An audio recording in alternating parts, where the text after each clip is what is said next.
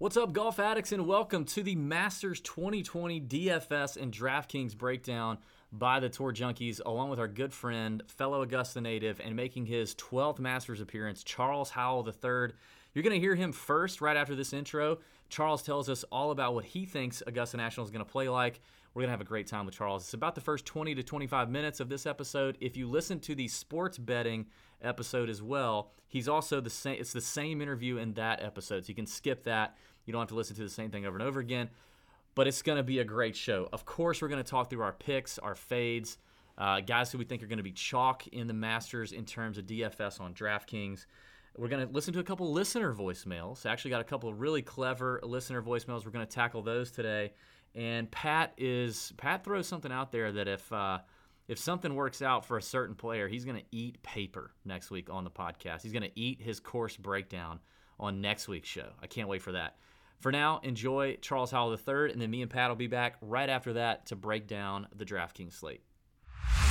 But we're excited to have our friend, multiple-time guest on the Tour Junkies podcast, and fellow Augusta native, Mr. Charles Howell III. Charles, thanks for joining us. We appreciate it, man. How you doing? Well, I'm all good. Thank you. Yeah, thanks for having me. You brought up a November Masters. I think all of us growing up in Augusta, we've seen a lot of things. I never, ever, ever thought I would see this. So 2020 is once again showing itself. What do you think this is going to look like? Or what have you heard? What have you seen? What do you anticipate how it will look any different than it would in April? Well, I think first off, we restarted golf the end of June, and it's been awkward without fans. We've had a couple of sporadic, like I've played a couple pro-ams. We've had a couple events with a certain amount of fans. I think going to the Masters with no fans is going to be the first time it really hits guys of, my goodness, this is awkward. So much of Augusta National, I really can't think of a famous or iconic picture there without a sea of gallery and people in the background, whether they frame a fairway or if they're cheering or if they're behind the 16th green. I think this is going to be the first event where it almost bothers players, where you're going to walk out there and just think, holy cow, what makes Augusta, a large part of it is the fans, not just the roars, but their presence and their excitement and everything. And when you walk, through that clubhouse onto the other side where the golf course is and to see nothing, I think it's going to be the first time it really catches players as like, oh my gosh, this is different. What about course conditions and how it's going to play? As well as we do, Augusta weather can definitely change on a dime. Yep. In November. You can have really cool mornings and very pleasant afternoons like we're having right now here in Augusta. And we are just a few days away from Masters Week here. How do you think it's going to set up differently or play or conditions, and what have you heard? I agree with you. Obviously, us growing up there, it can be cold in November, and I think the fairways will be softer. Anytime you've put overseed down fairly recently. I've heard all the Bermuda hasn't gone dormant, so there's some tight lies in certain areas. Could make some wedge shots into 13 and especially 15 off that downslope a little bit dicey. Chipping. Not that guys bump a lot of balls around those greens anymore, but that shot could be taken away from you if it's kind of soft and spongy. With the overseed recently going down and having to water that. I think the greens will be fine, with the sub-air machines and all that. I'm sure they'll be able to get those firm and fast. But I think the huge difference you'll see is the fairways. I don't think you'll see the big bounces of the balls off the tees. And so I think it'll play longer. Anytime a golf course plays longer, especially to these greens, it's going to play more difficult. The prospect of, lacing a 5-iron into that 5th green doesn't sound too much fun. So I think you're going to see a little harder golf course. I really do than April. All right. So let's talk about Bryson. Bryson's the odds-on favorite. He is one of the most polarizing people in golf right now. changing the game, you might say. So what are your thoughts on Bryson, what he's doing right now, what he plans to do at the Masters, and just in general, what do you think? Well, I think the first thing to remember is when Bryson was an amateur and he, let's say, was like a lot skinnier than he is now, or smaller, whatever you want to call it, his ball speed was still 178. And when he wanted to, he could hit it and get it to low 180s. So we started off with a guy that already had speed. Now, what he's done, as much as the working out and getting bigger and bulkier and gaining all the weight thing, he's also changed his golf swing. So I think a lot of factors went in. It wasn't just the Arnold Schwarzenegger, if you will. There was a change in his golf swing. There was change in equipment. There was a lot of other things. I think what he's doing is great. He's challenging a lot of norms, right? He's challenging a lot of the norms that we grew up playing golf with. And, I was paired with him, I was paired in front of him in Las Vegas a few weeks ago at TPC Summerlin, where he hit a couple drives was unbelievable. And I've played that tournament every year starting in 2000. Where he drove the ball, I've seen people chip out to, but I've never seen drives go near there. And so, yeah, he is changing the game, and it'll be interesting to see what he does at Augusta. I mean, you still have to drive it straight at Augusta. I know people say that the fairways are wide and forgiving, and they're not as wide as people want you to think they are. You still got to drive the ball well there. And I mean, just like everybody else in the golf world, I'm excited to see what he does there as well. If he drives it straight and that far, it's a massive advantage, obviously. But you still got to do it. So that's what I was going to ask.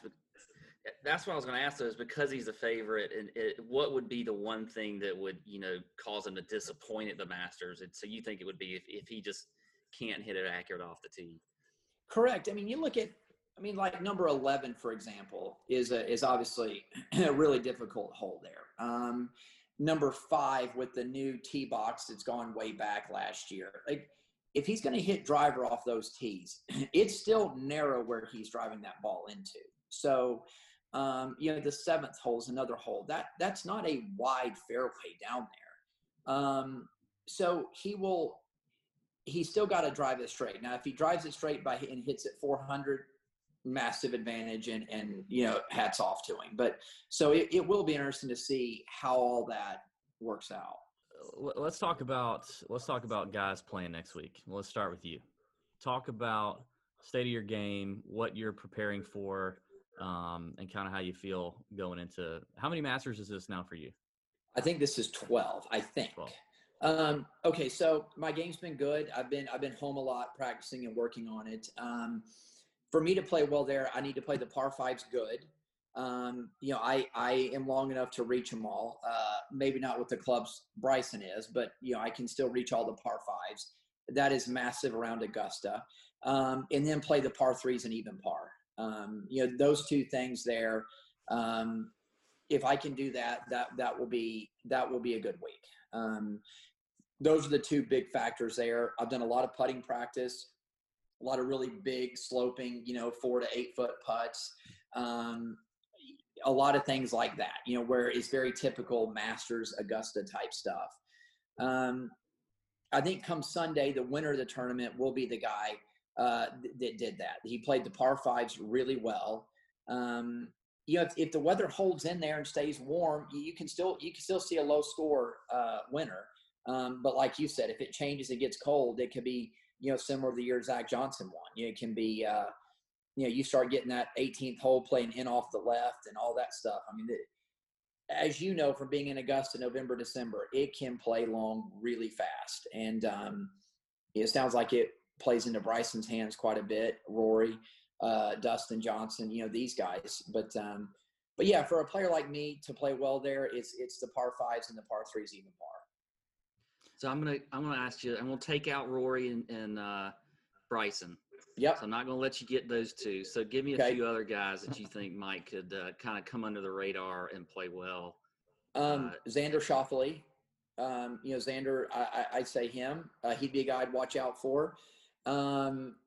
Webb Simpson. He's a guy that he's a great scorer. His short game is awesome. Bit of a, he's a grinder. He's a guy. That'd be another one. And then let me think of an off the wallish type pick.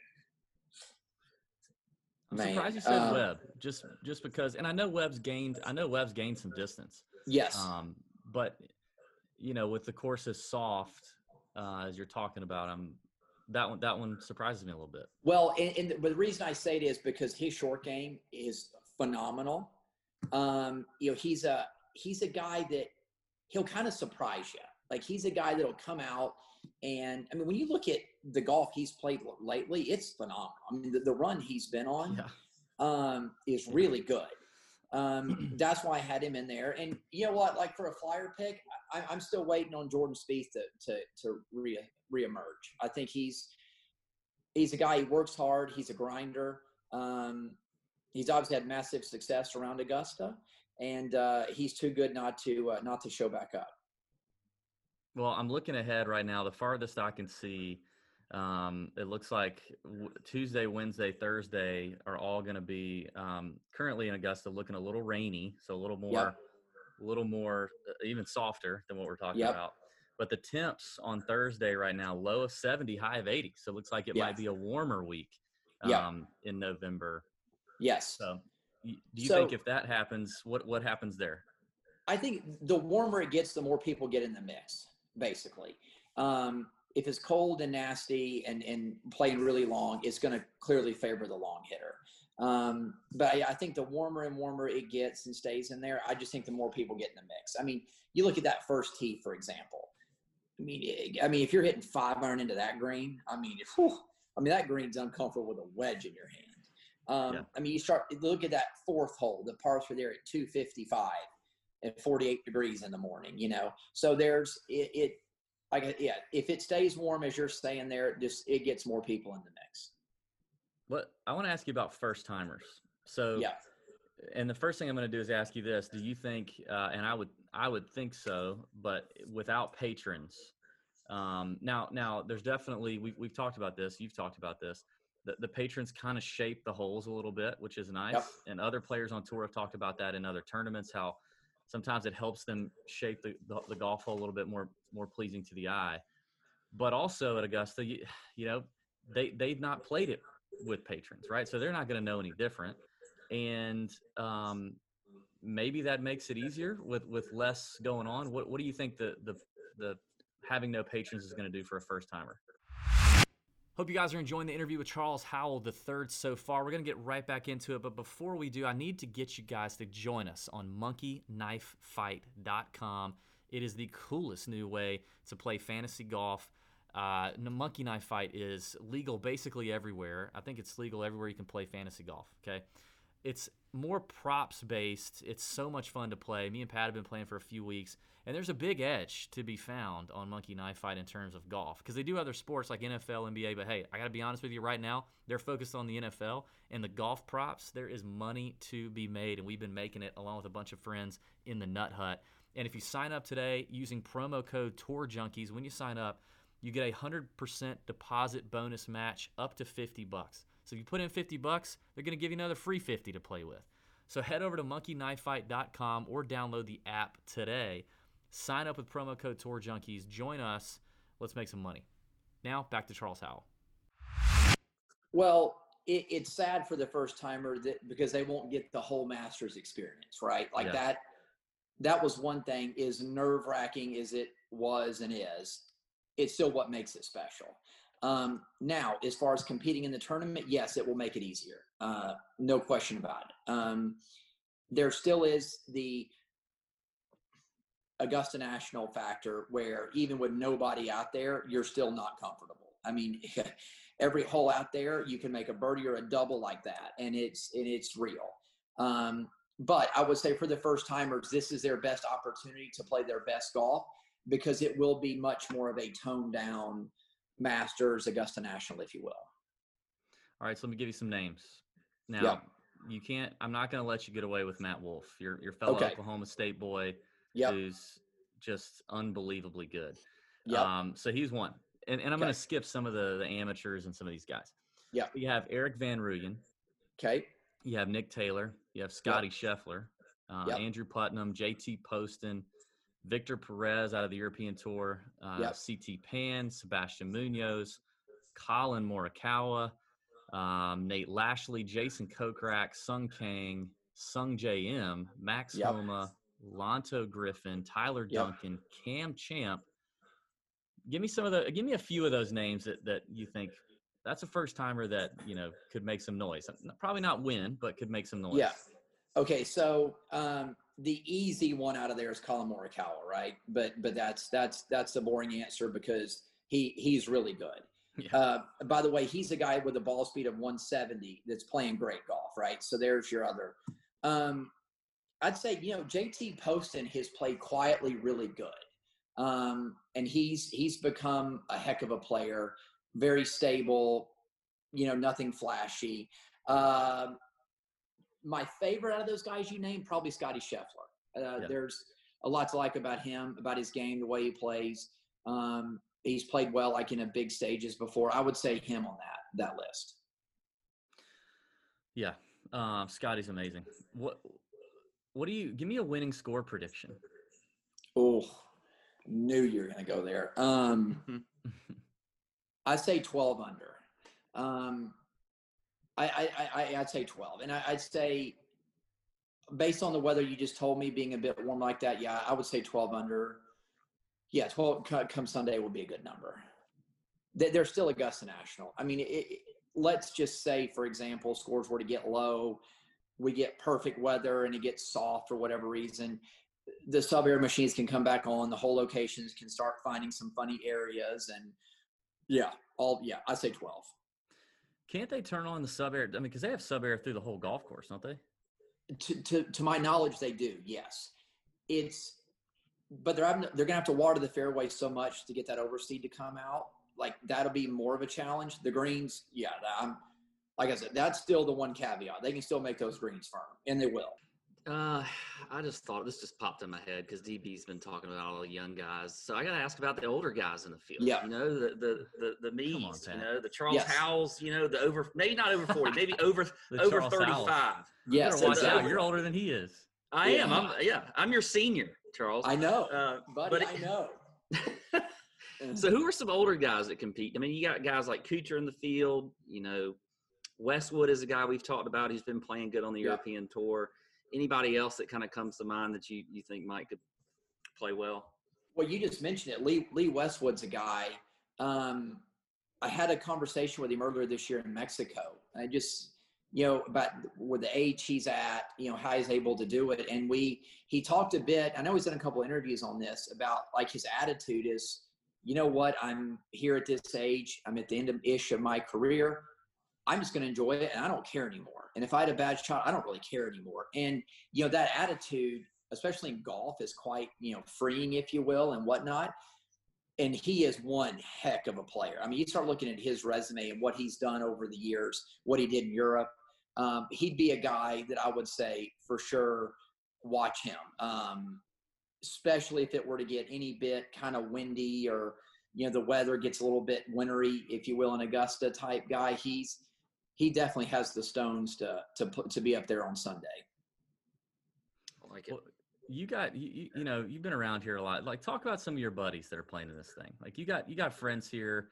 I mean, obviously, I know you're close with all the Oklahoma State guys, but talk about some of your boys in this field and kind of who you think you like. When you look at it, I think the Masters in November, it's just so odd and different for everybody, where from a range of, like, Max Homa has been a guy that we've had conversations about Augusta for, right? And he's obviously super excited to be here, et cetera. And a player like that, even though it's their, let's say, first time, being in November, no patrons, et cetera, like a guy like that could play really well and have a big week. I've been paired with Max quite a bit this fall. He drives the ball awesome. I mean, his game is really, really good at the moment.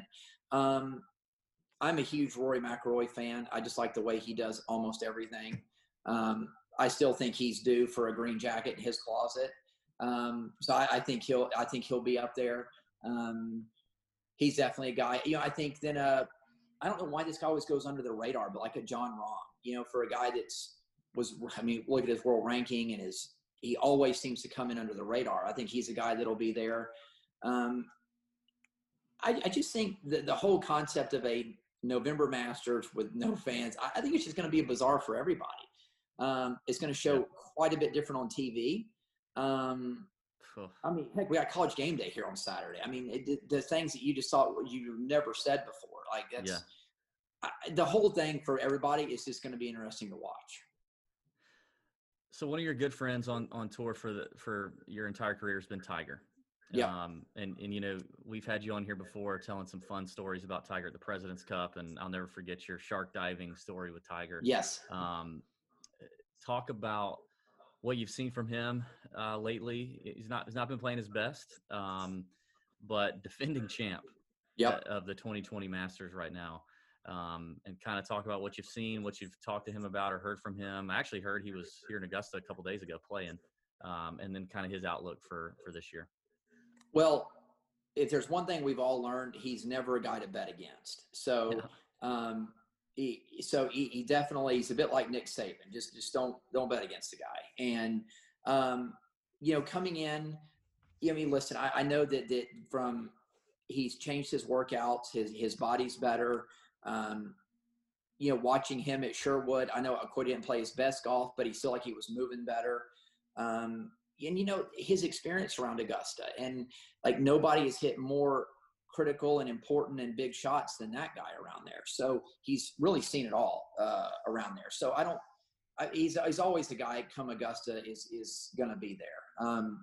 I still go back to one of the most incredible golf performances ever was when he came off his extended break and layover and finished fourth there. Is unbelievable. I still so that clearly shows you that he loves Augusta and he loves the golf course and has clearly played well there. He's never a guy to bet against. No chance. Yeah, can't count Tiger out for sure. He showed us that time and time again. Yes, exactly. Well, we appreciate it, man. This was fun. It was good to talk Augusta with you, man. I wish we could, come out there and see you guys play this coming week, but we wish you all the best, and of course we'll be all tuned in every single minute. And hey, listen, would love to hear some reports from you. Like if you're out there, report back and be like, let me tell you how weird this was. I wasn't expecting this. I'm sure there's probably going to be some things too that you're going to be like, damn, I didn't even think about that. Okay. Well, we'll do it for sure. Well, listen, I appreciate you having me on. We'll stay in touch a bunch next week and get back on and do this. And we'll send some pictures your way too. I'm sure it'll be quite interesting. Yeah. That would be cool. That'd be cool. Well, you guys have a good day. We'll see you next week. Thank you, man. We appreciate you. What's going on, golf addicts? It is the Masters. It is the Masters DFS show. We are the Tour Junkies. You just heard Charles Howell III, our friend, fellow Augusta native, just like us.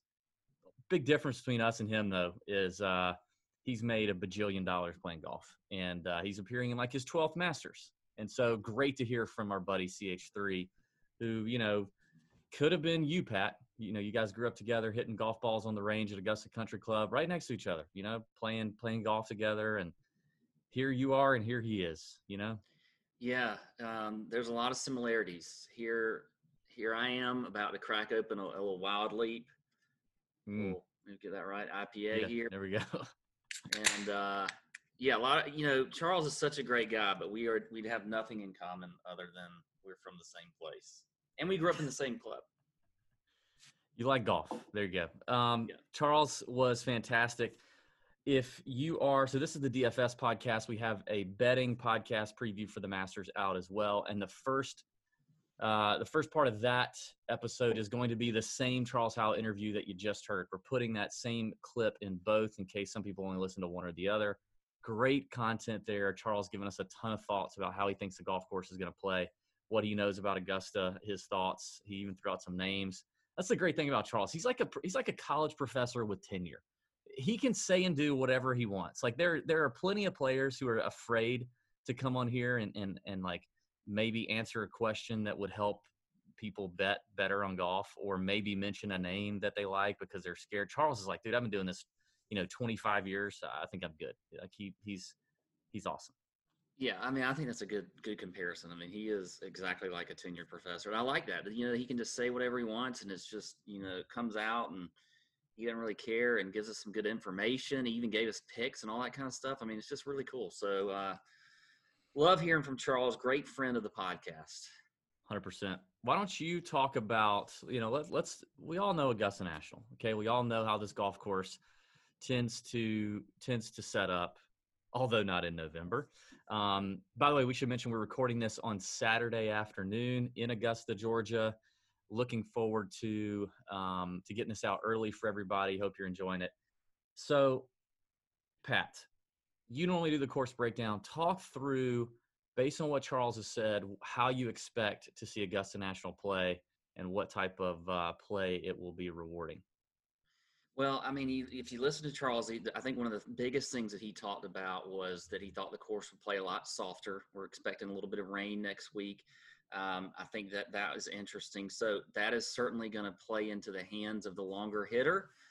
We're going to, Bryson is the favorite. Some of these longer hitters are all up there, Rory, all of that. So I think that's definitely one key that you're going to see. Now, it's played like that in the spring too. So it's not like, that's not how it typically sets up. But, I mean, a softer course, will be interesting to see. You could also see, again, I mean, I think that one of the things I thought was interesting that you talked about was kind of the Bermuda still was a little bit under the ryegrass that that's not any, by the time you get to April, that ryegrass is taken over and it's established in there. Whereas now it's not as established as we see, typically in the spring. And that could create some problems as far as lies are concerned. And, he talked about, wedge shots in the 15 or 13 could be a little bit more difficult because you're thinking about that Bermuda underneath the rye. So that's interesting to me as well. The greens, though, just like always, they're going to be rolling super quick. They're bent grass greens. They're pure. So I think that will play just like it always does at Augusta National. And then you're just going to have to, you're going to have to be able to get up and down. I mean, here's the thing with the National. If you've ever walked the course, which we've done several times, you can't really tell until you're on that course what these green surfaces are like and what the contours are like. You got to be able to miss these greens in the right spots. If you do miss them, you got to put yourself in a good position. You can't be above the hole. If you do hit the green, it's going to make for a tough, slopey putt. You got to be either hole high or below the hole on most, every hole out here. So I think that's something that we're going to pay attention to. But I think the softness of the course and the greens, really the biggest things that I thought Charles talked about as far as the course is concerned. What about you?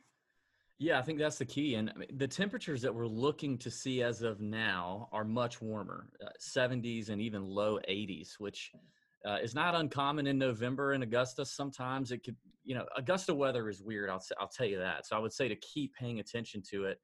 And like Charles said, the warmer temperatures bring more of the field into it, is what he was saying. Shorter hitters, whatever, it brings more people into it.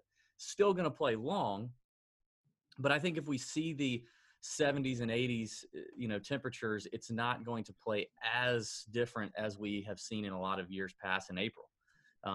But it will play longer, at least somewhat, because of the softer fairways. And yes, they may have sub-air under there and they can suck a little moisture out, but they have to keep them watered because of what you mentioned, the ryegrass and the Bermuda. They have to keep them wet.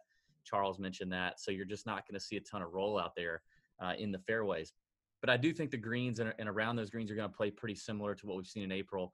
So, I think that's key. He talked about the first timer, and he talked about how this year without patrons, if anything, it helps a first timer. We haven't seen a first timer win since the very first Masters, and Fuzzy Zeller was the most recent one, I believe, back in the 80s, maybe late 70s. 77, actually. 77. I believe, because I think it was the year I was born. So, he talked about the first timers, and he said, without patrons, there's definitely an edge there to some extent. And I think we've seen that. We saw that at the PGA with Colin Morikawa, these young guys coming out and doing their thing. So I do think that's interesting. I think, and there's a really strong group of first timers in this field. I mean, just let me read you some names of first timers here: Matt Wolff, Scotty Scheffler, JT Poston, Colin Morikawa, Jason Kokrak, Max Homa, Lonto Griffin, Tyler Duncan, Cameron Champ, Eric Van Ruyen, Abraham Answer, Sung Kang, Sung J.M., Victor Perez, Sebastian Munoz, Nick Taylor, CT Pan. Those, I missed a few, but those are some really good names that are playing really well right now. And he talked specifically about the first timers and about how the patronless fairways may take a little bit of the intimidation factor out. Now, we also know that there is so much local knowledge to playing these courses and knowing these greens and knowing which side you can miss on, and on certain pin locations you got to be here, you can't be here. Even Tiger just last year, I think, said he learns something new every time he comes out there, and he kind of files it away. So it's not that it's not that it puts a first timer on a level playing field, but I think it definitely, if there's going to be a year, I feel like they're going to break the first time. They could break the first timer curse, considering the strength of the first timers in this field, and that factor. It's possible. Now we also know. I mean, it's 2020. It's 2020. It's 2020. Something like that's probably going to either happen. that or Sandy Lyle's going to win, because as we speak right now, Dowie Vanderwalt is leading the Houston Open on a Saturday afternoon. We just had Brian Gay and Stuart Sink win golf tournaments in the fall. It would be very 2020 for freaking Sandy Lyle to. I don't know. I don't know how that could happen, but also didn't think we'd have a Masters in November. Charles thinks a winning score around 12 under. That's kind of what he thinks. 12 under. I think Tiger won last year at 13. Thought that was interesting. He talked about some specific players, which we can maybe get into as we start looking at names. But I think overall, that's kind of what I think that's what he gave us on the golf course. Now we look at something called data golf sometimes, and data golf has this tool that shows course history and how much it matters per course, and you can look up any course they play worldwide. And data golf, based on the data, will tell you how important course history is. And Augusta National ranks numero uno. So we all know Not surprising. that course history at Augusta is a big, big deal. So that's obviously something we're going to look at. And I do think with it being warmer temperatures, the course history, keeps some of its weight. If it were going to be really cold in November, you lose a little, it becomes a little less predictable. But I do think course history is going to matter just as much as basically any other Masters year to me. Obviously recent form. Let's look at some trends. I want to talk through some trends real quick, Pat, before we start getting into names and stuff like that. 9 of your last 10 winners were under the age 40. 8 of the last 10 were ranked in the world's top 20. 7 of the last 10 have played in at least 3 Masters. 9 of the last 10 have posted a top 30 at Augusta National. 10 of the last 10 have posted a top 10 earlier in the season. So, and no world number ones have won in the last 10 years. So sorry to you, Dustin Johnson, if he retains that after this week at Houston. So very, very interesting trends. Augusta tends to have these trends year in and year out. It's going to be really interesting to see. Yeah, that's interesting for sure. I will mention as well, we have 95 players in the field this week. Actually, there may be less because I think there are a couple that were listed that aren't playing. But one to note is Joaquin Niemann is out due to COVID, so he will not be playing. Hate it for that guy. I mean, he obviously has played here before because he won the Latin American Amateur, but this would be his first pro start at the Masters. So really sucks for him. And anyway. Yeah. Also, top 50 and ties will make the cut this week. Or if you're within 10 of the leader, which is something the Masters has done for a good while. So I think that's also something to make sure you pay attention to as well. It is not T65 and ties like we see at most tour events, or T70, which is what I believe we had at the U.S. Open or the PGA. I can't remember which one. But anyway, so I think that's something that we'll need to look at as well. Agree with you so much on course history. I think this is just the Masters is just one of those tournaments that's you just got to pay attention to that. I mean, we see guys like going back to your Freddie Couples, your Phil Mickelsons, those kind of guys, just every year in and year out. I mean, I think Couples made like something like 15 straight cuts here or something. I don't know what it was, but what other stats though are you looking at? Something to think about there is, as we talk about DFS, I did some research over the last 5 years versus so players who made the cut versus total number of players in the field. And over the last 5 years, on average, 63% of the field plays the weekend, which is, a little higher than you're typically used to seeing on the PGA Tour rotation with 140 players, 144 sometimes in a cut event where top 65 and ties get in. It's usually around that 50%, 52, 53% number. So you got more guys making the cut on average at the Masters due to those cut rules, due to the smaller field, which is huge for DFS. So as we get into stats, which, by the way, all of our stats that we're going to bring up today, course history, recent forms, stats, if you want to run optimizers for lineup building, if you want to look at ownership projections, if you want to run models, simulations, all that good stuff, fantasynational.com is where we go to get it, and it's where we've gone for the last 4 years. And now they're getting all their data straight from CDW, partnered with the PGA Tour and ShotLink data. So it's, that the data is accurate. There are other sites out there, okay, that are not getting their data from CDW, and it's not certified. Fantasy National is now doing that for both the PGA Tour and Korn Ferry Tour. So you need to sign up for Fantasy National if you're into golf betting, if you're into DFS, if you're into anything involving handicapping golf tournaments across the world. FantasyNational.com is where it's at. If you go to FantasyNational.com/TJ or use Tour Junkies in the, where'd you hear about us section when you sign up, you do get a 20% off subscription. You can choose a weekly, monthly, or annual subscription at Fantasy National. So you can try it out. If you love it, great. If you like it, if you try it out for a week or a month and you want to up it to the year, you still get to keep the 20% off discount as long as you put in FantasyNational.com/TJ. Again, we've been using them for years. So any kind of stats we pull out on this show or any other show you listen to, it's all coming from Fantasy National. So aside from the stats, I think when it comes to DFS, and we see this all the time with the Masters specifically, limited number of players. So I took this field and I counted 84 players that I think have a semblance of a chance of making the cut. Okay, so 84 out of your 95, whatever. On average, the number of players that have made the cut over the last 5 years is around 57. 57 players make the cut. And I think there are 84 that have a potential to make the cut. So if you're talking about, I think contest selection is important every week, but it's especially important this week in DFS because you have to understand the variance in these lineups and the number of entries you got coming in. The most important thing is having ownership leverage to me. If we're talking DFS, you got to have places in your lineups where you have leverage. You can eat some chalk. We're going to talk about Bryson.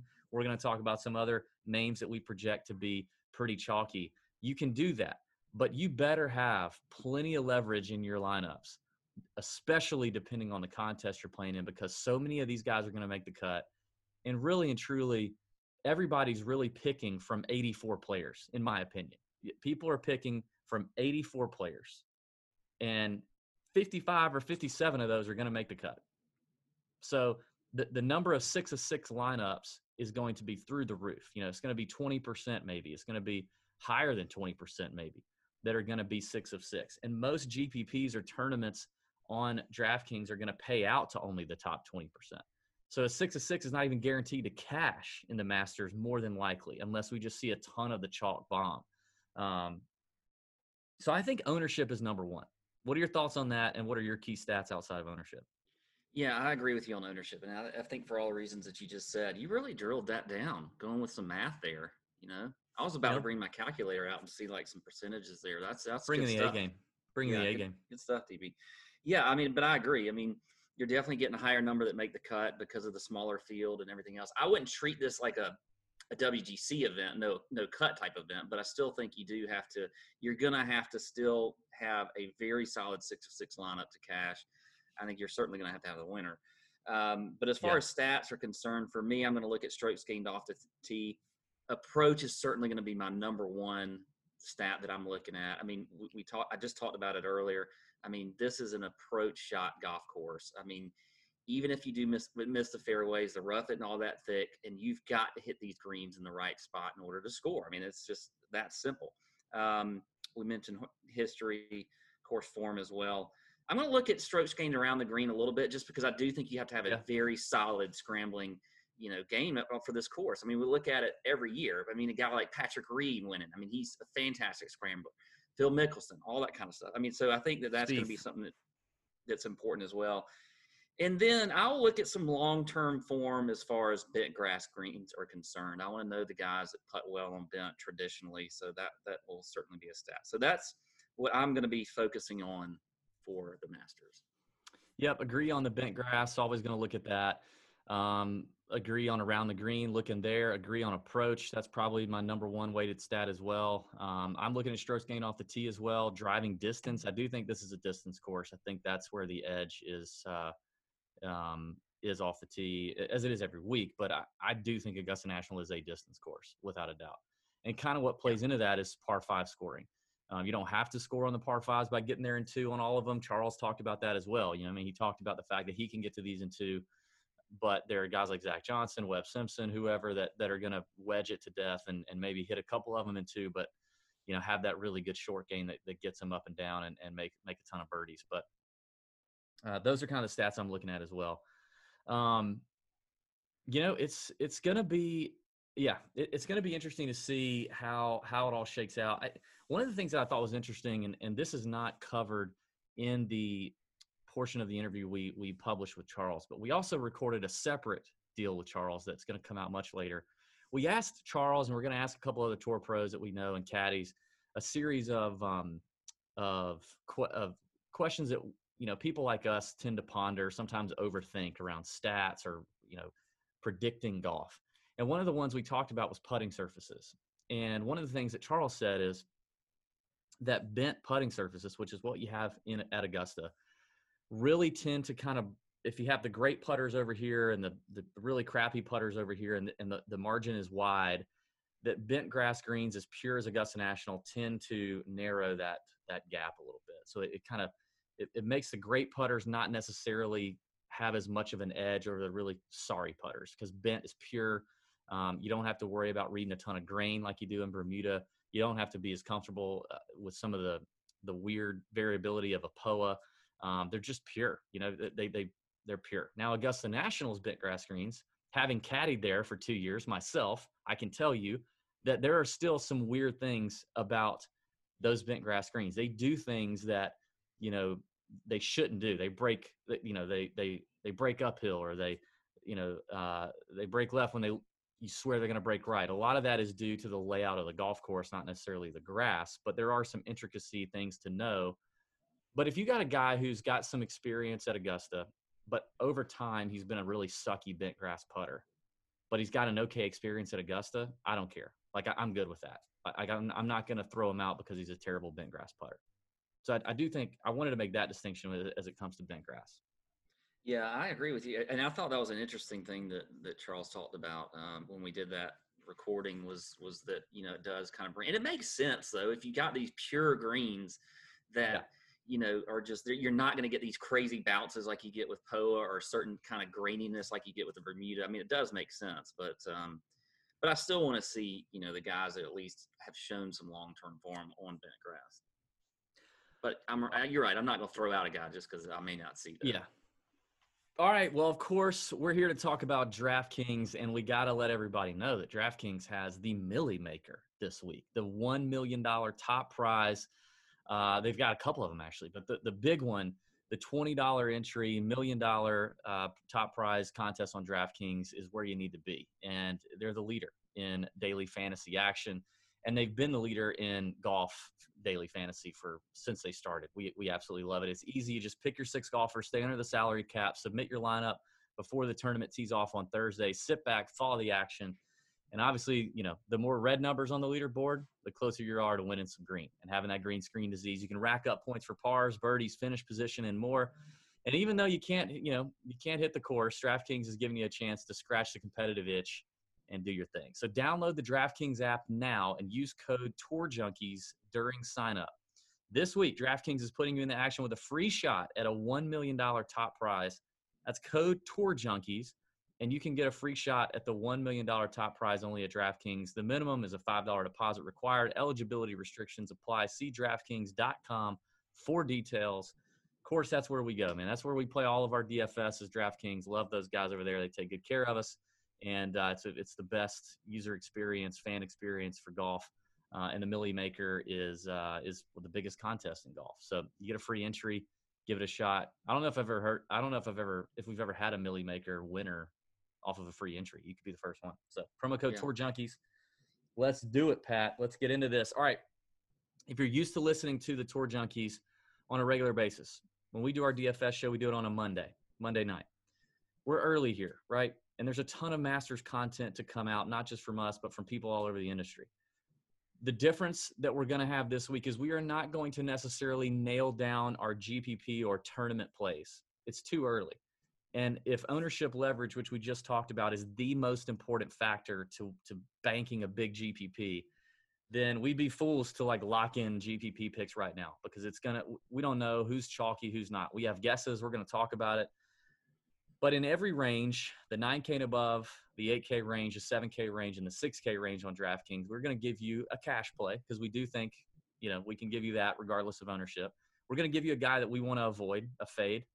And then we're going to talk through guys we think are going to be chalk in these areas and plays that we're looking at in GPPs and tournaments. But here's the deal. We got a lot of content coming out, okay? On Monday, you're probably going to see most of the Tour Junkies articles that come out every week. They're going to start to go up. You're going to have my betting card. You're going to have the 20 key facts and stats that you need to know that are nails from Ben Little. You're going to have the Fantasy Golf Sommelier that Pat's working on by Monday or Tuesday. Good article. I'm going to have the pivot point come Wednesday, or maybe Tuesday night or Wednesday, where we look at two big names that are chalky and two names around there that I think you need to pivot to in DFS. We're going to have an amazing Nut Hut conversation member chat on Wednesday night, and we're probably going to do some live stuff on Wednesday. It may just be me. Don't know if Pat's going to be in it or not, but we'll see what we can do. Going to do some live Instagram, YouTube, Twitter, listener questions, whatever. But all this stuff will start to take shape, and we'll start to better understand who the chalk is going to be come Wednesday night before lineup lock. So that's how this is going to look a little different than your normal weeks. All right, Pat, you ready to get into this? Yeah, let's go. 9K and above range. Let's start it with the betting favorite, the thick golfer of the year, Bryson Douche Lord DeChambeau.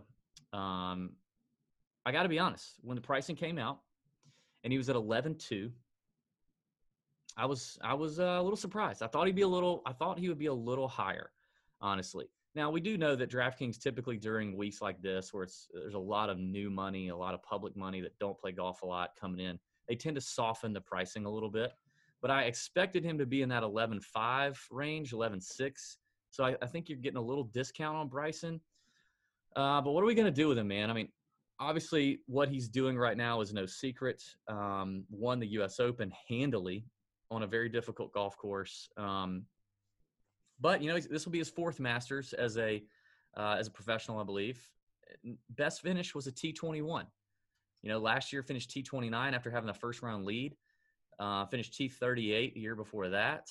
What are we going to do? What do you think? I do think Bryson's going to be chalky. I think he could be 30%. I really believe he could get up over that. He is one of these guys. I'll tell you, in this range, I think Bryson and DJ are probably the two most chalky players. Dude, DJ's price is very, very good at 10K. I think Xander is going to – I think those three are your automatic chalk up here. And I also think Bubba Watson has a chance to be pretty chalky. At 9K, considering how good he's playing, two-time Masters champ, I think those are the four names that I look here and go, okay, there's your chalk. But I think Bryson is the chalkiest. So I think the first decision that most people are going to want to know are going to have to think through in building lineups is, am I playing Bryson or am I not? And I think it should be you play Bryson, you go hard in the paint. If he's 30% owned projected on Wednesday night, I think you play him at 60%, 50% in your lineups. If you're doing 10 lineups, you put him in 5. I think you go overweight on the field or you completely fade. you play him in 0. What do you think? Well, I think you're right. I think that is what you do. And for me, I'm going to have some Bryson ownership. I just think there's no way I'm not going to. Okay, so that means are you going to double the? But I'm not going to. I think I will play a little bit of them. But the gambler part of me. Why would you play a little bit? Why would you play less than what he's owned? That doesn't make sense. Because I want to have like a little teeny piece of ownership, just a little teeny piece. But in the long run, for most of my lineups, I want to fade him. I do, because I have this feeling that he's gonna totally blow up when everybody thinks he's a favorite. He actually doesn't have great course history here when you consider what he's done. I mean, his best finish is 21st. I just said that. You checked out. You've already checked out. We're one name into the thing, and you've already checked out. Well, I was trying to think about how I was going to react to what you were saying, but I do think you can have a small piece and still be a fader of Bryson. I don't necessarily think you just go all in 0% or all in 100%, or not 100%, or 50 or 60%. You can have a little small piece if you want. I just don't think that's the. I don't think. I don't know. I don't think that's. I don't think it's right an all or nothing deal. Here. I think that's too. I don't think it's that cut and dry. That it's. Let me ask you a question. What do you think? What do you think I'm gonna do? I think you're going to go all in, like you're going to go 50 or 60% ownership is what, because I think you're going to take, and I think you should do this. You take out your personal feelings about somebody. If you didn't like Patrick Reed the year he won, you screwed yourself. I had Patrick Reed that year. We hit him at 50-1. So, okay. I mean, you can't just not take a guy because you don't like him. So I think your narrative has been, and you've been on these rants for weeks and weeks and weeks about Bryson DeChambeau. Your whole narrative for this week is going to be, I'm going all in on Bryson DeChambeau in my lineup. So that's just the way I think you're going to do. But for me, I want to gamble a little bit, and I want to go the other way, because if he's going to take all that ownership, then somebody in this range, there's going to be a gap. You're going to be able to find somebody in this range that's going to be able to really hit if you happen to fade Bryson and he plays like crap, or maybe he makes the cut but only finishes like T30 or something like that. So I think because of all that, that's the main reason I really want to fade him, is that I'm going to find a gap somewhere in here in this 9K range, whether it's a guy like John Rahm, who is not being talked about at all, really. I'm interested to see what his ownership's going to be, like a Rory who hasn't been in good form. Brooks, those are guys right there that are all probably going to get lower ownership than they typically would, because Bryson's going to take some of that ownership his way. So that's the way I'm kind of thinking about it right now as we sit here on Saturday.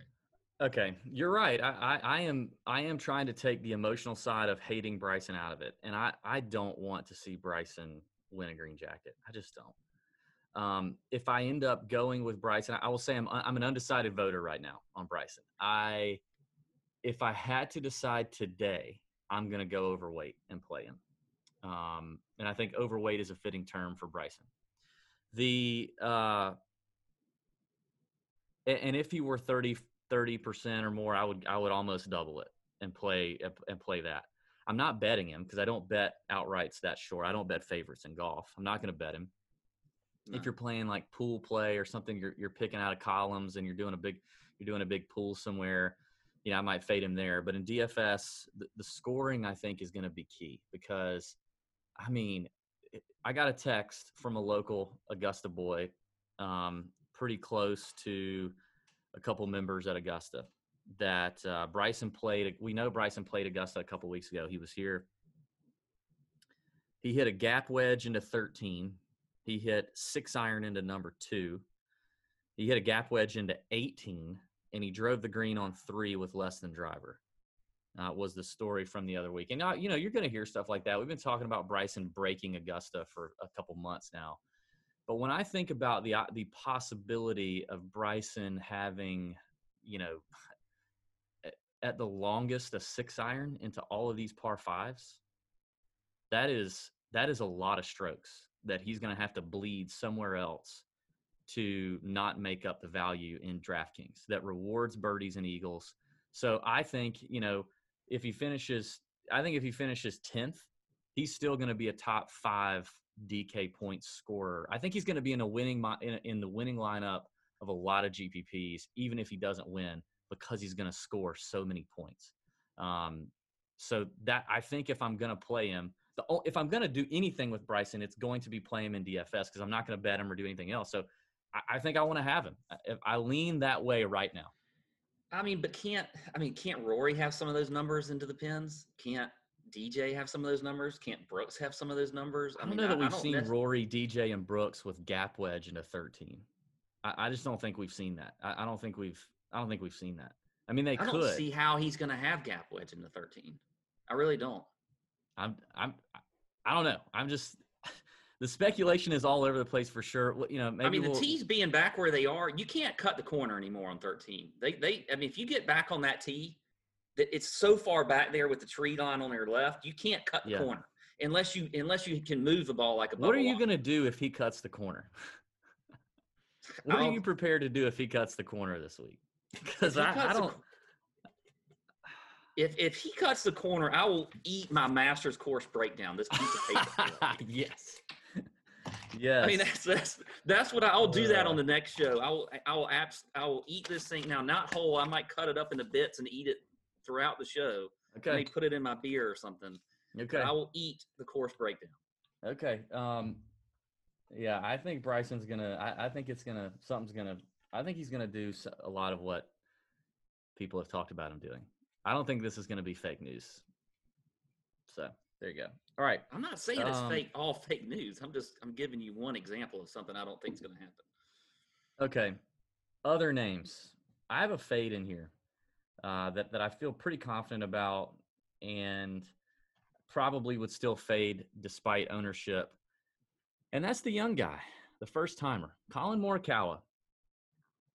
I'm going to fade the young man. Despite him winning the PGA Championship just a couple months ago. Doesn't check a lot of boxes off the tee. I mean, he's accurate. He's very accurate for sure. He's not a long hitter by any means. He's 57th in this field over the last 24 rounds in driving distance. And this is a short field, and he's 57th. Doesn't really eat up the par fives too well either. He's in the probably bottom half of par five scoring or bottom 40% par five scoring here as well. And just his form is still very interesting. Morikawa is a tough cookie. I mean, he wins the workday on a tough course, Jack's Place, but it was a little easier at that point. Wins the workday, wins the PGA, sixth at the Tour Championship, but then he's like, miscut at the Travelers, miscut at the Northern Trust, miscut at the U.S. Open, missed the cut at the Shriners, 50th at the Zozo. Like, what are we doing with Collin Morikawa? It's just a little.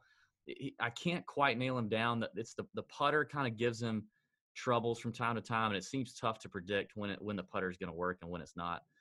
So for the first timer, I think he's an easy fade for me at 9,500. There are a lot of first timers in this field, and most of them, all of them, a way better value than Collin Morikawa at 9,500. So from a value standpoint and just upside standpoint, and I think has a low floor for a lot of first timers. Like, who would you rather bet your life on to make the cut as a first timer in this field and these conditions right now? Matt Wolff, Sung J M, or Collin Morikawa?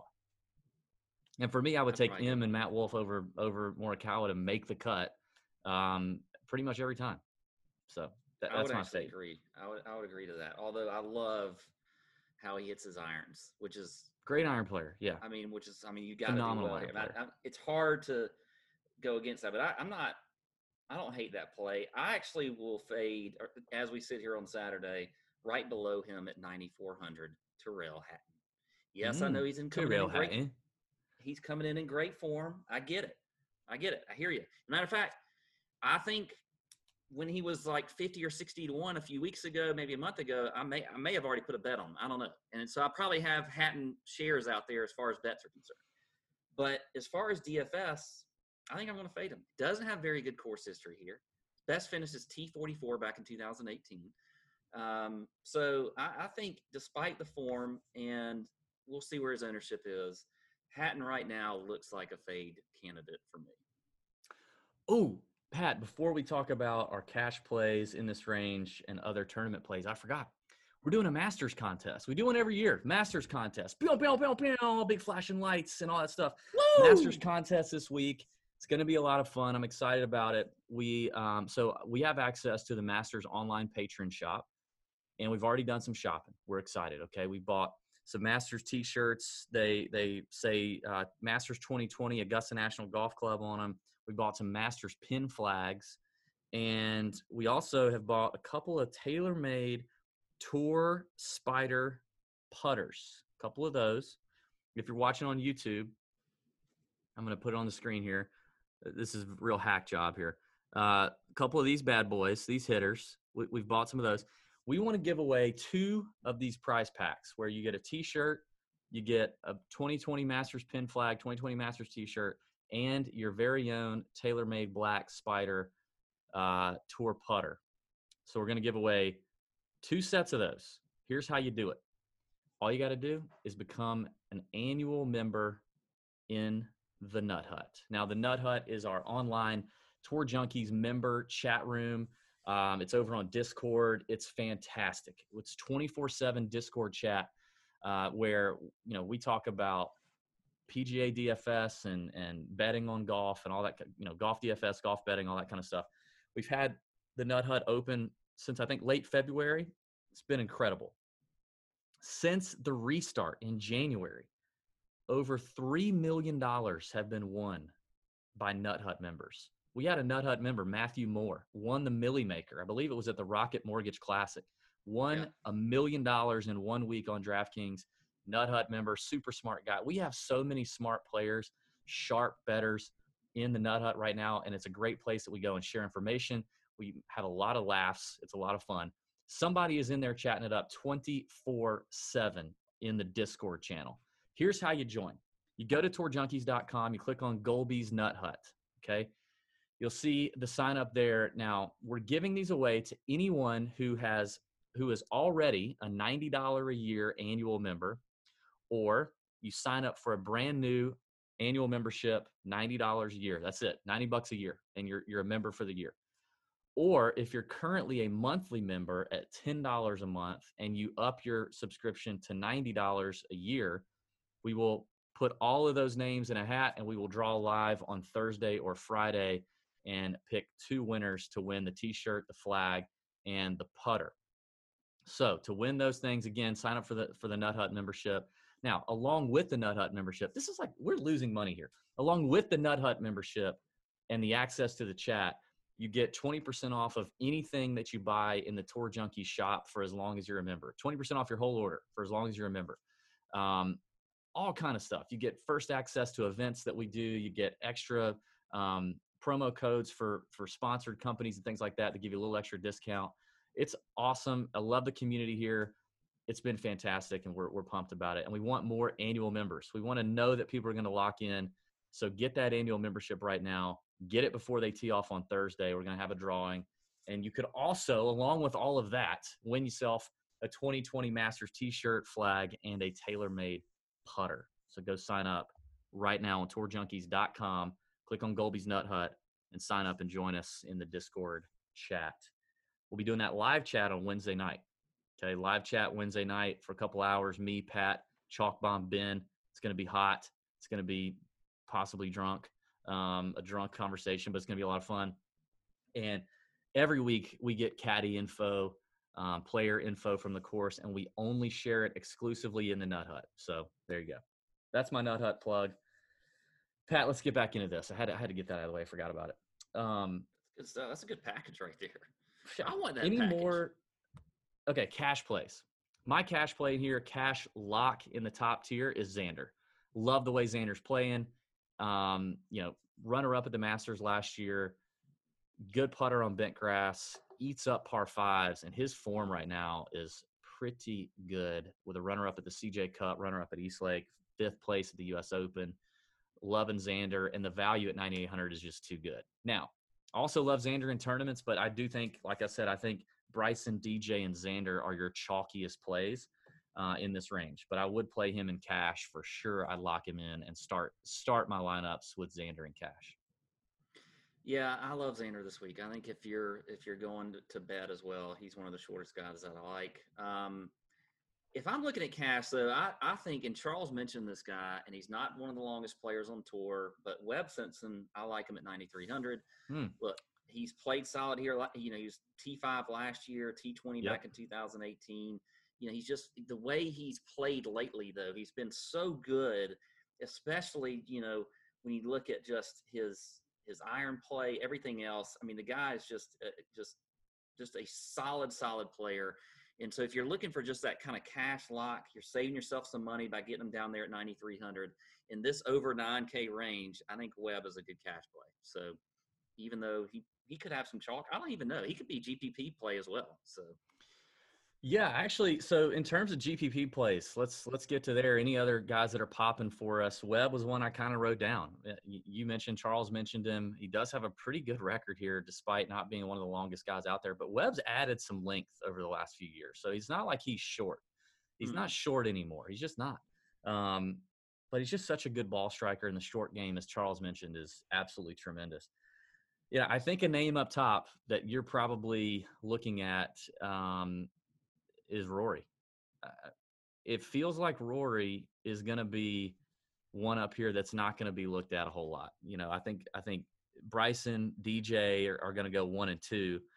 JT and Xander are going to kind of be 3, 4. And then I feel like Rahm, you know, is going to be 5. And I feel like Rory is going to be like Rory and Brooks are going to be the two guys up here that I think are going to get overlooked a little bit. And, you know, we know Charles loves Rory. He mentioned that. But, you know, his irons haven't been fantastic, but off the tee, there's just not many better still than Rory McIlroy. And obviously the form at Augusta is pretty impeccable. Now, last year, one of his worst years in a long time, finished T21 at Augusta. But 10-2, the price tag for Rory is good.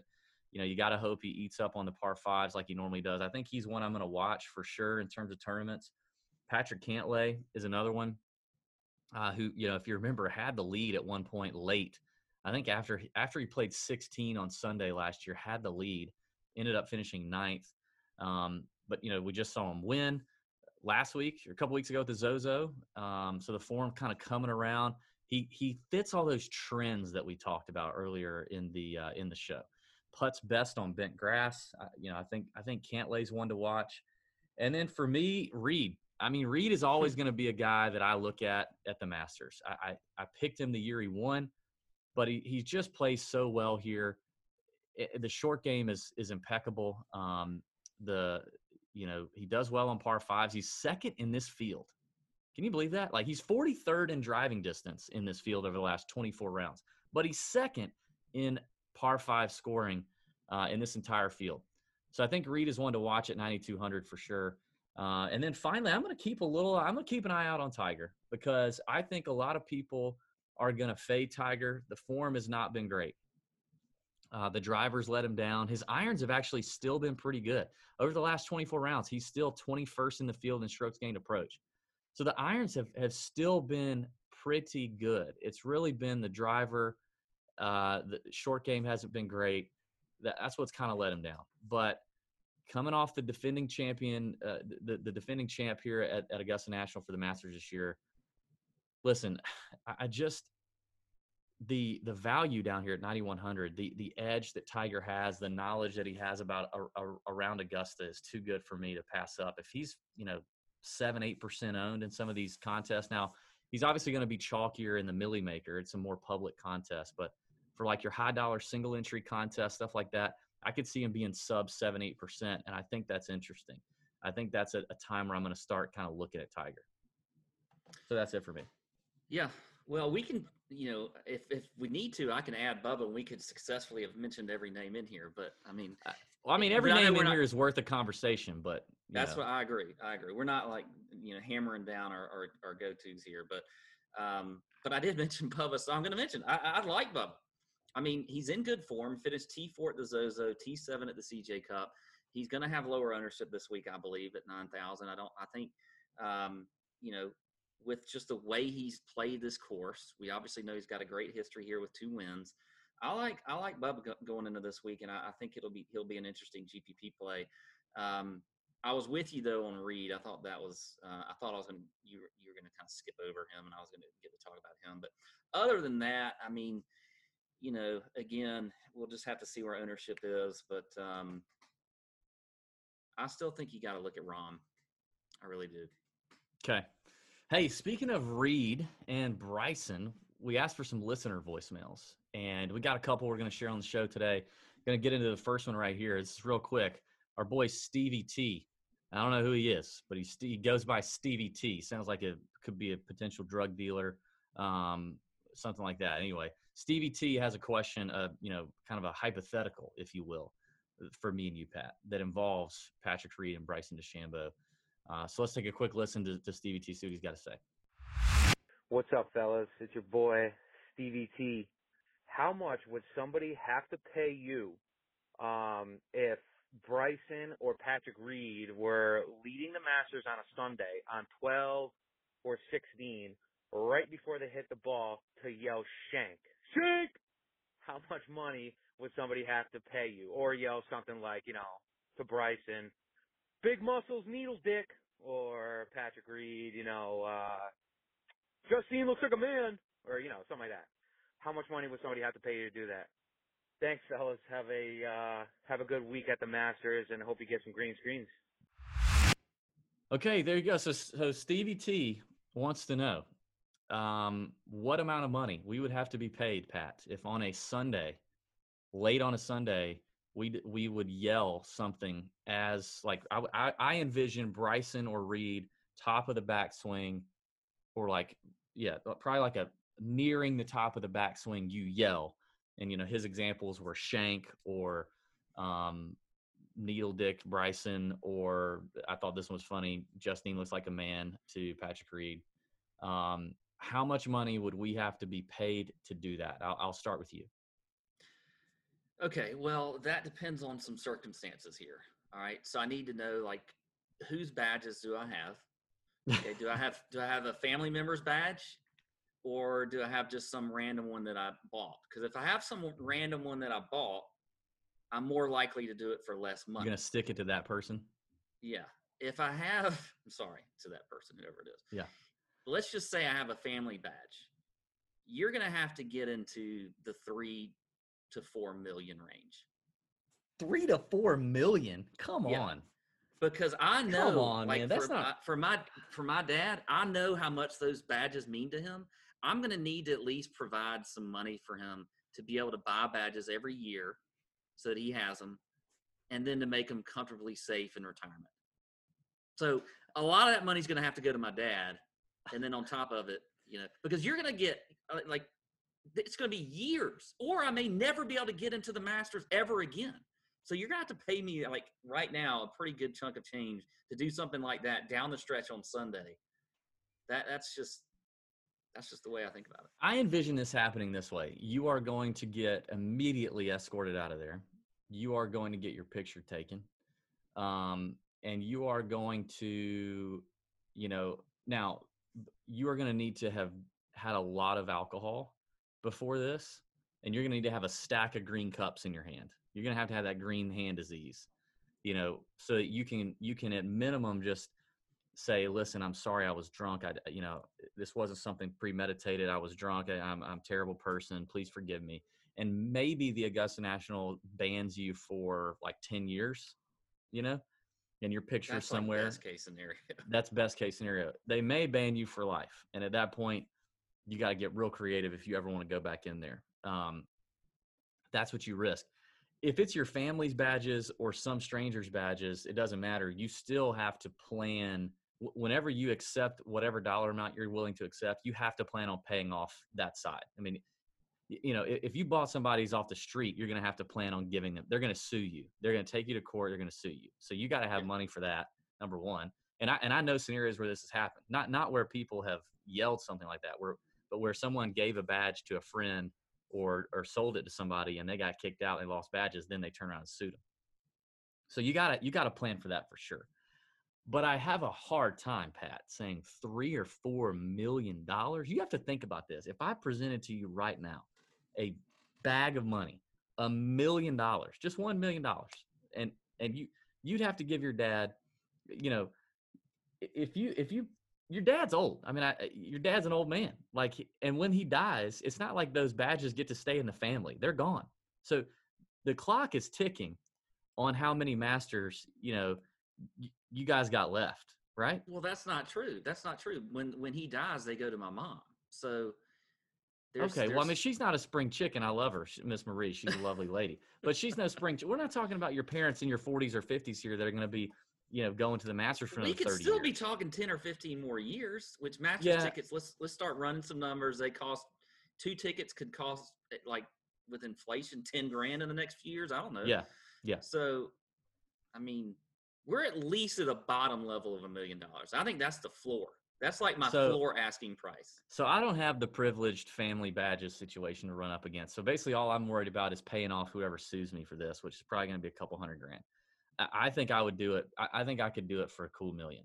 If you gave me $1 million, I'd do it. Yeah. And I would definitely choose to go with something around Bryson. I don't know if it'd be Needle Dick, but I would rather say something to Bryson. I hate him more.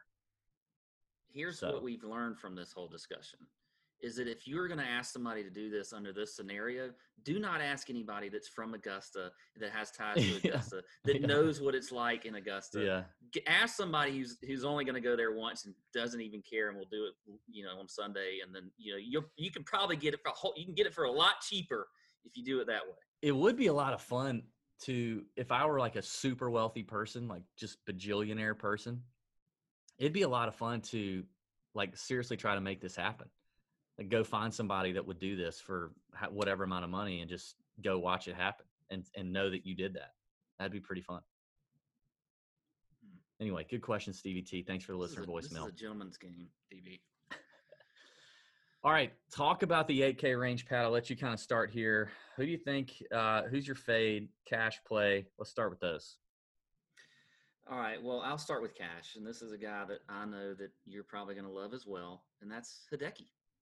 I think the price is, when you get in a field like this for the Masters, you're going to have some guys that are going to be in this 8K range that you think should be in the 9K range, but they can't all be in the 9K range.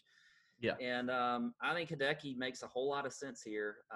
He's been in decent form, but you look at, the history here has been, pretty good. He's made his last 5 straight cuts. He had 3 straight top 15 finishes up to 2017, 19th and 18 in 2018, and then T32 last year. Has gained over 36 strokes over the last 5 years. So I think that Hideki makes a whole lot of sense.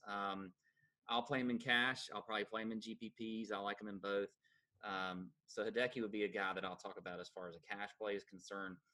As far as a fade for me, I think Jordan's the easy fade, so I'm not even going to talk about him. Actually, I'm shocked that he's even in the 8K range. I guess they're giving a whole lot of credit for the course history. Yeah. But outside Poor of that, Jordan. And how about, this week at Houston, he comes out, he's like 3 under through the first 9 holes or so, and you're like, oh, wow, here he is. And then he just bombs, misses the cut by 1. Yeah, I don't know. I think originally I would have thought about having Adam Scott as a fade, but the way we've kind of seen him play this past week. Playing good right now, yeah. He just hasn't played a whole lot since the restart, so we don't know a whole lot about him. So I do think you could get some good ownership leverage with him. So if I'm going to pinpoint a fade candidate outside of Jordan Spieth for me, and as much as this pains me to say, it's going to be Mr. Hair, beautiful hair, Tommy Fleetwood. Mr. Hair? Mr. Hair. What's his nickname? What? Doesn't he have a nickname with his hair? Flocks of hair. I always think he looks like a Cocker Spaniel, but I don't know. Flock of I don't know seagulls. what it is. You ever heard of Flock of Seagulls? Yeah, I have. Anyway. Okay. Fleetwood at 8,600, just not a huge fan. We haven't seen him play all that great lately. Doesn't have a form's great pretty bad here. So I'll say Fleetwood. Okay. You go. Well, I took the easy route with the Spieth fade. I think you're a sucker if you want to play Spieth. Don't care about his history here. You just got to be in better form than what he is right now. He's not gonna. I don't see it. But I guess a little more bold fade for me. I'll give this out is and I don't even know how bold this is. Is Jason Day, and Day's playing good right now in Houston. But, I mean, we saw him withdraw a few weeks ago at the CJ Cup, back injury or neck injury again. I think the thing with Jason Day is you're never going to know when it's going to pop up. You're just not. And it could be fine one week and bad the next, then fine the next. I think it's just his issues are his issues. And they seem to be unpredictable and very variable week to week. So it doesn't feel like the safest play. And I'm sure he's going to be lower owned, which I don't know. Maybe there's your leverage. But obviously a great record at Augusta, hits it a long way, great putter, great short game. But he's not checking a lot of boxes recently. The form is not great. 60th at the Zozo, miscut at the Shriners, 38th at the U.S. Open, 64th at the BMW. Now, he does look like, as of now, he might turn in a decent finish at Houston. But so maybe if he finds a little something this week, I think that's fine. But it still feels like a risk considering he just withdrew from a tournament, 2 tournaments ago for him. I feel like that's kind of a risk. My cash play is Tony Finau. I freaking love Tony Finau this week and in this event. I've already bet on him. He was at 25-1. I've already put a bet down on him there. I think and listen, people can say you're crazy for thinking Tony Finau's got win equity, and I know he hasn't won. I know he hasn't done it, and he has had so many chances, and he has looked pretty weak on a Sunday. But I think the more of those he has, the more scar tissue he builds up. He may not be a killer mentality. He may not have that like killer Patrick Reed kind of mentality, but there are plenty of guys on the PGA Tour that don't and still win. And I think Tony Finau is good enough to win the Masters. I think he has the perfect course profile or course fit. His game is perfect for Augusta. He's proven that already, and just a couple of times out, he's finished 10th and 5th. 2 times he's played the Masters and he finished 10th and 5th. So, I love Finau here. I really do. And he's also playing well in Houston right now. So my favorite plays in this range are going to be Finau and Hideki. You knew Hideki was coming. Those are my favorite plays in tournaments. I do think Hideki is going to be your lower owned player out of those 2. But I think both are going to come in at decently high ownerships. You can't argue with Hideki's record here for sure. And the ball striking, it feels like the floor is good for him. And I think your potential chalk plays here are going to be Finau, Decky, and Adam Scott. I think Adam Scott's going to be bumped up in ownership after this week if he continues to do well in Houston and people see that. I think that's going to be what happens with old Adam Scott. But my favorite plays in this range are for sure Finau and Decky. Anybody else you want to mention? No, I don't. I like the Finau play. I think I can't really argue with you there. So,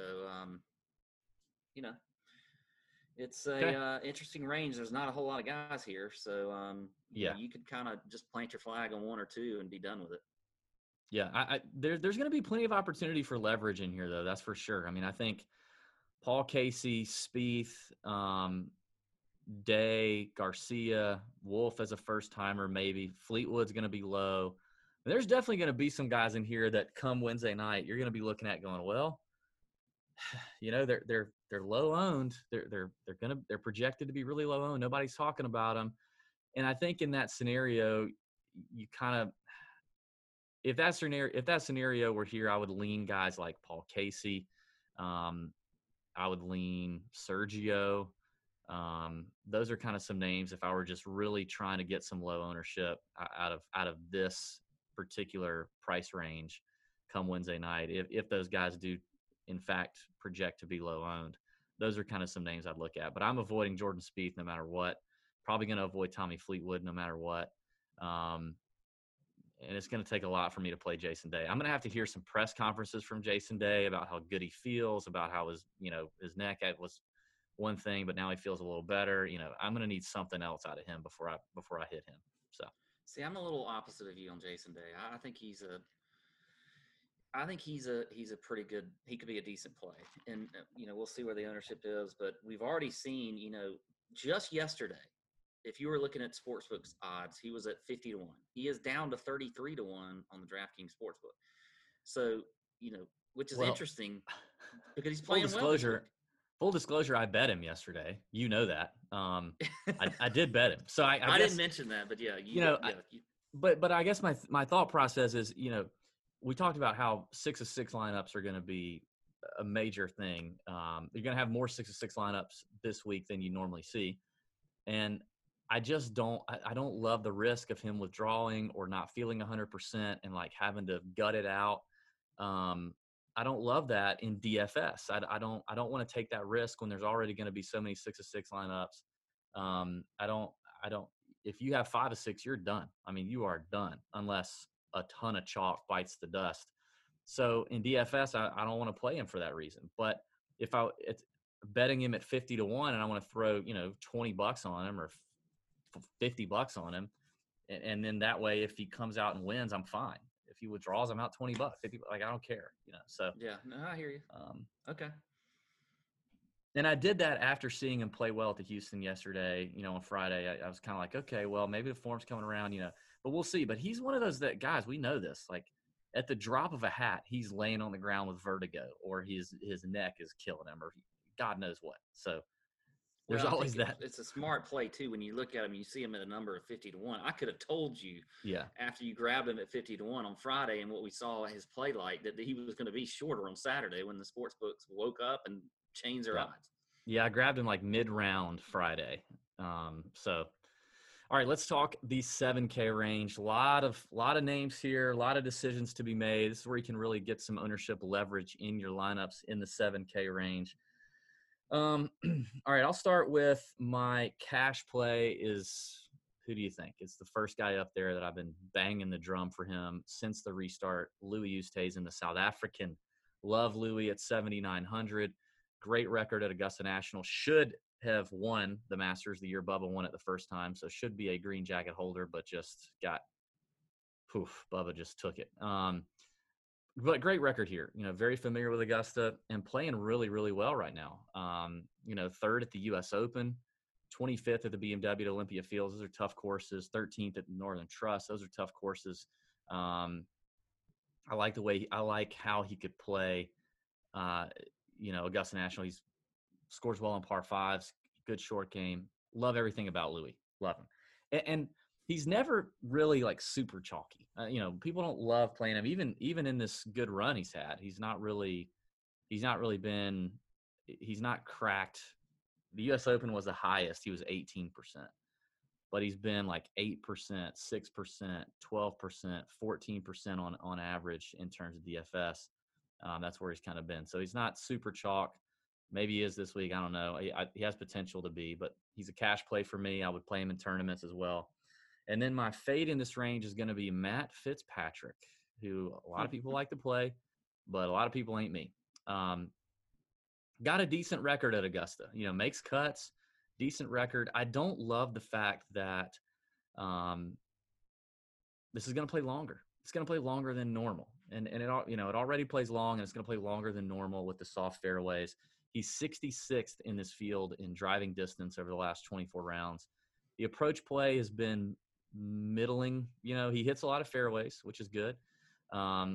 Decent short game, but I'm just, I'm not seeing it with Fitzpatrick. He's another one similar to Morikawa, has like this boomer bust form. Where it's like, okay, here's his last few events, 26th, 12th. Those are both no-cut events. Missed cut at the U.S. Open, coming off of a sixth-place finish at the BMW at Olympia Fields. But then right before the sixth-place finish at Olympia Fields, he missed the cut at the Northern Trust and missed the cut at the PGA Championship. But then right before he missed those two cuts, he finished sixth at the St. Jude and third at the Memorial. Like, it's just, he's going to miss cut or he's going to top 15. And I guess that makes him a good tournament play potentially, but I want guys with higher floors given the amount of 6 of 6 lineups. So Fitzpatrick is my fade. What say you? I don't mind that. I was with you on the Oosthuizen as far as the cash play. I just think that of all the people in here, if I'm looking at cash specific lineups, he's the one that I'm going to go to and gravitate towards for all the reasons that you mentioned. Some of these other players that I do like, I think I'm not as comfortable. I don't have that warm. I'm on my home, at my home on my bed, feeling with some of these other guys that I am with Oosthuizen. So I think he will be a definite cash play. For me, I'm fading Phil Mickelson. I think the guy he looks terrible. He's great. Right now. He has a great history here. He loves playing in Augusta. He doesn't have much time to win majors, and I think that people like to point to this one as one of those that he can win every year, regardless of how he's playing and his age and whatever else. But we've seen him just be terrible off the tee. I think he was last in the field in strokes gained off the tee missing the cut here at the Houston Open. I just not going to play him. And maybe that's too easy. Maybe that's a cop out like you did with Jordan Spieth in the 8K range. But Mickelson for me will certainly be a fade as well. If I'm looking at like just pinning down a good GPP play this week for me, and I'm looking near the top, first timer. And I think with 2020 being up here, this year as crazy as it is, I think we could get a first time winner, and that's Scotty Scheffler. I like him. I think he's got the perfect game for this course. Obviously, he doesn't have a whole lot of experience here, but I'm okay with that. I think he can find it real quick. But look, the guy's just playing lights out, near the top of the field in par 5 scoring, off the tee. Obviously checks the box in driving distance. So I think Scotty Scheffler could be a good play here as the GPP at 7,800. Ownership will be interesting for him because he's been kind of a hot name, a guy that a lot of people have talked about the last few weeks. I know he had the kind of COVID deal, but he's back now. So I like Scheffler. Near the bottom, and this is just a little bit of gut here, but Cam Smith, I think, is an interesting play for me. Interesting. Like. Mm-hmm. He's always been a great scrambler, top 10 in par 5 scoring, checks the box in approach and I mentioned scrambling already, but I think, and he's also a good putter traditionally on bent grass greens. I think he's interesting as well. So I will, he's one of the guys that I just kind of had a little star by in here. Okay. Well, I think my favorite first timer in this range, I'm going to get a little more value out of him, is at 7K, and that's Mr. Jason Kokrak. I'm a fan of that. I am. Yeah. Just want some money off of him. You hit him at 80-1 just a couple weeks ago when he won the CJ Cup. Kind of broke the seal for old Kokrak. I don't think he's gonna win.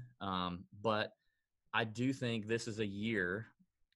Just because we haven't seen first timers win, we've definitely seen first timers play great. In top 10, top 15. I think Jason Kokrak is a guy that could top 10 this year. A patronless Masters benefits him. He's as confident as he's probably ever been. If you look over the last 50 rounds, the only putting surface that he gains strokes on is bent. Okay. And that's always his bugaboo, is gaining strokes on the putting greens. If he could gain strokes on Bermuda and POA, which you see more often as they, on the PGA Tour, he'd have more than his one win. But the bent grass greens are a thing that he is going to benefit from. And from a ball striking standpoint, if you just looked at the ball striking stats over the last 24 rounds or since the restart, if I only showed you the ball striking stats, you would think you're looking at Dustin Johnson, or maybe not Dustin, but like a Xander Schauffele or a Patrick Cantlay, or he's actually better than Cantlay in that area. I mean, he checks all the boxes. He's a bomber, scores on par 5s. I love the value that you're going to get with Jason Kokrak at 7K. Love Louis. I already talked about that. I think a name to watch down here is Ian Poulter. He did withdraw from the Houston Open, and I did a little research. He put out a video on Twitter that he was having some back issues. It's nothing major, but just cited, the back wasn't ready, and he wanted to stay home. Got a little more rest, got a little more physio, did some light work, trying to, going ahead and get ready for the Masters. He didn't sound awful. It didn't sound like it's just a no-go, but I think it's something to pay attention to. Poulter has a great record at Augusta, always plays well at Augusta. For a 7K guy that you need to get through and make the cut, he's a name to watch. Listen to the press conferences, kind of watch him he's very active on social media, so he'll probably, tip you one way or the other on whether he feels like he's good enough to play. But I think 7K value is there for him. I think despite a bad performance at Houston, Lee Westwood is somebody I'm interested in watching. He's been playing really, really well, both on the European Tour and the PGA Tour, and his record at Augusta is phenomenal. So I think Westwood's one to watch at 7,200. And then I like Justin Rose at 7,700. I think I want to take a gamble on Justin Rose.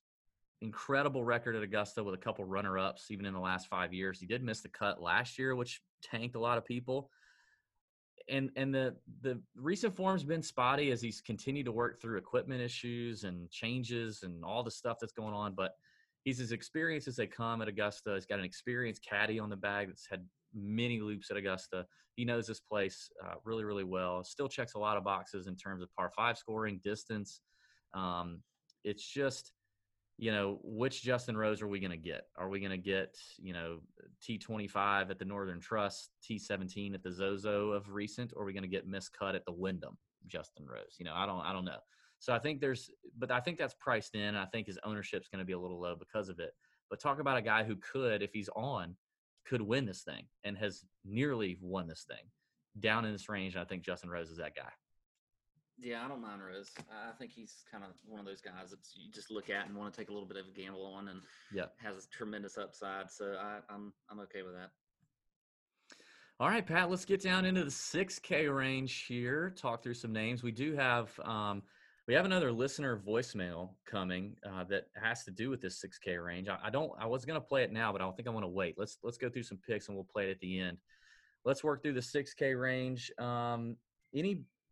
Let's just go through any name here. I mean, I don't really have necessarily a fade or a cash play in the 6K range, but there's a lot of names here that are interesting. In terms of chalk, I think the chalkiest names are potentially going to be Corey Connors, ball striker. This is his third Masters appearance. As of Saturday afternoon, playing okay at the Houston Open right now. I think he's potentially chalk, and I think Lanto Griffin, despite being a first-timer, is also potentially chalk considering how well he's been playing lately, and just kind of the nuts on that guy. I feel like is gonna be something people are gonna talk about, is Lanto Griffin. And I say chalk. I mean, I don't think a lot of names in the 6K are gonna get over 15% or whatever. I don't think that's gonna happen. But I'm saying the more popular picks in this range. Now, I do kind of like Corey Connors here. We know his struggle is putting. We know the bent grass greens are as pure as they get, and he can putt those. Maybe that neutralizes his poor putting. If you look at his putting splits, it is his best surface by far, and he's one of the best ball strikers out there in terms of iron play. Solid off the tee. Missed a cut at his first Masters, finished 46th at the next one, so he's progressively getting a little better here. So I could see a top 20, top 15 for Corey Connors, and especially if he continues playing well here at the Houston Open. So I do like him. What are some other names up here you're liking, 6K range? Well, I was surprised when you're talking about chalk, because I don't necessarily think this guy's going to be chalk. And again, I agree, not a whole lot. Nobody's really that much of a chalk play anyway down in the 6K range. But Sebastian Munoz, to me, I think is interesting at 6,700. This is his first Masters as well, but he's coming in great recent form. You look at stats. I mean, he's checking the box in par 5 scoring, ball striking. He's good around the greens, top 30 in the field, 20th in approach. I think Munoz makes a whole lot of sense. He's one of those guys that I think could easily be in that 7K range if it wasn't for the fact that he's never played here before. So I like him here. A guy that's going to be interesting to me, because we've seen him play well at the Houston Open, and we haven't seen him at all in the last few months. Francesco Molinari could be. Yeah, how about Molinari making some waves in Houston? He's a gamble, but the guy has a great track record here. I know, again, we haven't seen him in all that in a long time, but I don't think he's going to have that much ownership as well. I like seeing now. There's always a question in my mind of like, how much do you weigh how they played the week before a major, or especially this, for the Masters or whatever. He is one, though, that I kind of looked at and wondered, I wonder what his form's going to be like at the Houston Open. I just want, because we haven't seen him at all really, and he's playing pretty well. So what's weird for him, I just looked at this. As of Saturday afternoon, he's actually, the thing that I don't like about him is he's actually not doing too well with his irons. He's losing strokes on approach right now. He's actually gaining strokes with the flat stick, which is not usually what happens for what was happening for Molinari. Let me look right now. As of recording this, he's through 12 holes in his third round. He's he's basically just under 0 on strokes gained off the tee and strokes gained approach. He's gaining. He's 5th in the field in strokes gained around the green and 8th in the field in putting as of more than halfway through his 3rd round. I don't know. To me, the variable nature of that is a little concerning, just because the putting can go but if the irons are still kind of not great, I mean, we'll see what happens on Sunday. It will be interesting to see. I mean, he finished top 5 last year, right? Yeah. So, I mean, he was right there until he kind of crapped the bed on 12. Yeah. So Yeah. anyway, I think that's interesting. A guy near the bottom, South African Justin Harding, who finished T12 in his first. We talk about a guy who is in his first, Masters and finishes T12. I think Harding's an interesting play at 6,300. He's, a GPP play, obviously. We've seen him on the European Tour. Let's see. I got to go to it. So he was 30th. He hasn't been playing great this year, I don't think. Well, let's see. He was 30th in his last start at the Scottish Open. You go back to September, where he was 11th at the Irish Open. He was 3rd at the, I can't even pronounce it, Masters. He was 3rd there. So, I mean, he's had some good finishes for a guy. We're talking about a guy at 6,300 who's played, pretty well on the European Tour. Yeah. And so I think he could be worth a flyer. And he's shown some history here, that's been good. So, yeah. There are a lot of names in here that I think you can go on. I mean, there are also some that you just can't play at all, which you mentioned real early in the show, that I would just avoid altogether. Well, I think a name that I said was going to be a little popular that I would fade is Lanto, actually. I think I'm out on Lanto. He has played well since the restart, but he is a first-timer here. The driving accuracy is a little shaky, and even despite the good finishes, he's not scoring on par 5s very well. He's had some really strong putting weeks. I mean, he finished 11th at the Zozo, 7th at the CJ Cup, and in both of those tournaments, he gained over 6 shots putting. That's a lot. In fact, if you look over his PGA Tour career, he's only gained more than 6 shots putting once, and that's in 54 events. So, there's a lot of variability there with Lanto. So I don't love first-timer Lanto with, smoking hot putter down in this range. So if I were going to avoid one, I think he'd be one. But I'm looking into Eric Van Rooyen, the South African at 6,900, does hit it a long way, can take advantage of the par 5s. And plays well in big events. I think has potential. I think his floor is pretty good for 6,900. It's all about the flat stick for Van Rooyen. Another guy that it's all about the flat stick is my boy Siwoo Kim, and I think Siwoo Kim could be a little chalky too, if I'm honest. I mean, he's been playing really well lately, and he's got back-to-back top 25s at the Masters. We'll see what we'll see what happens with him. What's he doing right now in Houston? I think he's not great in Houston. Let's see. Oh yeah, he missed the cut. He missed the cut on the number. I don't really care about that, honestly. His ball striking's been really, really good. He's a great scrambler. So I think Siwoo's one to watch. And then, I mean, what do we think about our boy CH3? We talked to Charles at the top of the show, appearing in his 12th Masters. And in his last 5 Masters, he's made 3 of 5 cuts. And when he's made the cut, he's finished 30th, 19th, and most recently 32nd. Now, recent form, not awesome. It's not terrible, but not awesome. He had a 34th at the Shriners, missed cut at Punta Cana, played the U.S. Open, finished 30th. BMW to Olympia Fields, 48th. 3rd place at the 3M Open. Those are kind of the highlights since the restart. But he's also missed a bunch of cuts. But here's a guy who does know Augusta National really, really well. Can bomb it, hits it a long way, can get these par 5s. Would you rather have Justin Harding at 6,300 or Charles Howell at 6,400? I'm surprised. Well, I think I do like Charles. As a matter of fact, bringing him up makes me think we should have asked him this question. And why didn't we ask him what he thinks about no fans for his play? Because he's a guy that comes into this tournament every year being from Augusta with a lot of pressure. Yeah. A guy like Kiz is the same. Now, Kiz is been pretty solid here. He's made every cut that every start he's had, he's made the cut. Charles has been a little hit or miss, and I think he puts a lot of pressure on himself. So I think no fans might benefit him a little bit. I think he's coming in under the radar, not a whole lot of pressure. He's not getting out there with everybody hollering his name or wanting his attention or whatever that might know him or whatever it is. So I think that Charles with no fans is a better Charles for the Masters. So I do like that at 6,400. I think he's a good play. I have one more name I want to talk about, and it's our buddy JT Poston. Aaron Fleener, our buddy Aaron Fleener, one of the best caddies on the PGA Tour, caddies for JT Poston. JT's appearing in his first Masters. Charles mentioned JT Poston when we asked him about a first-timer that he liked. He mentioned JT. He's at 6,300 on DraftKings. And if you look at the form, you go, ugh, I don't know.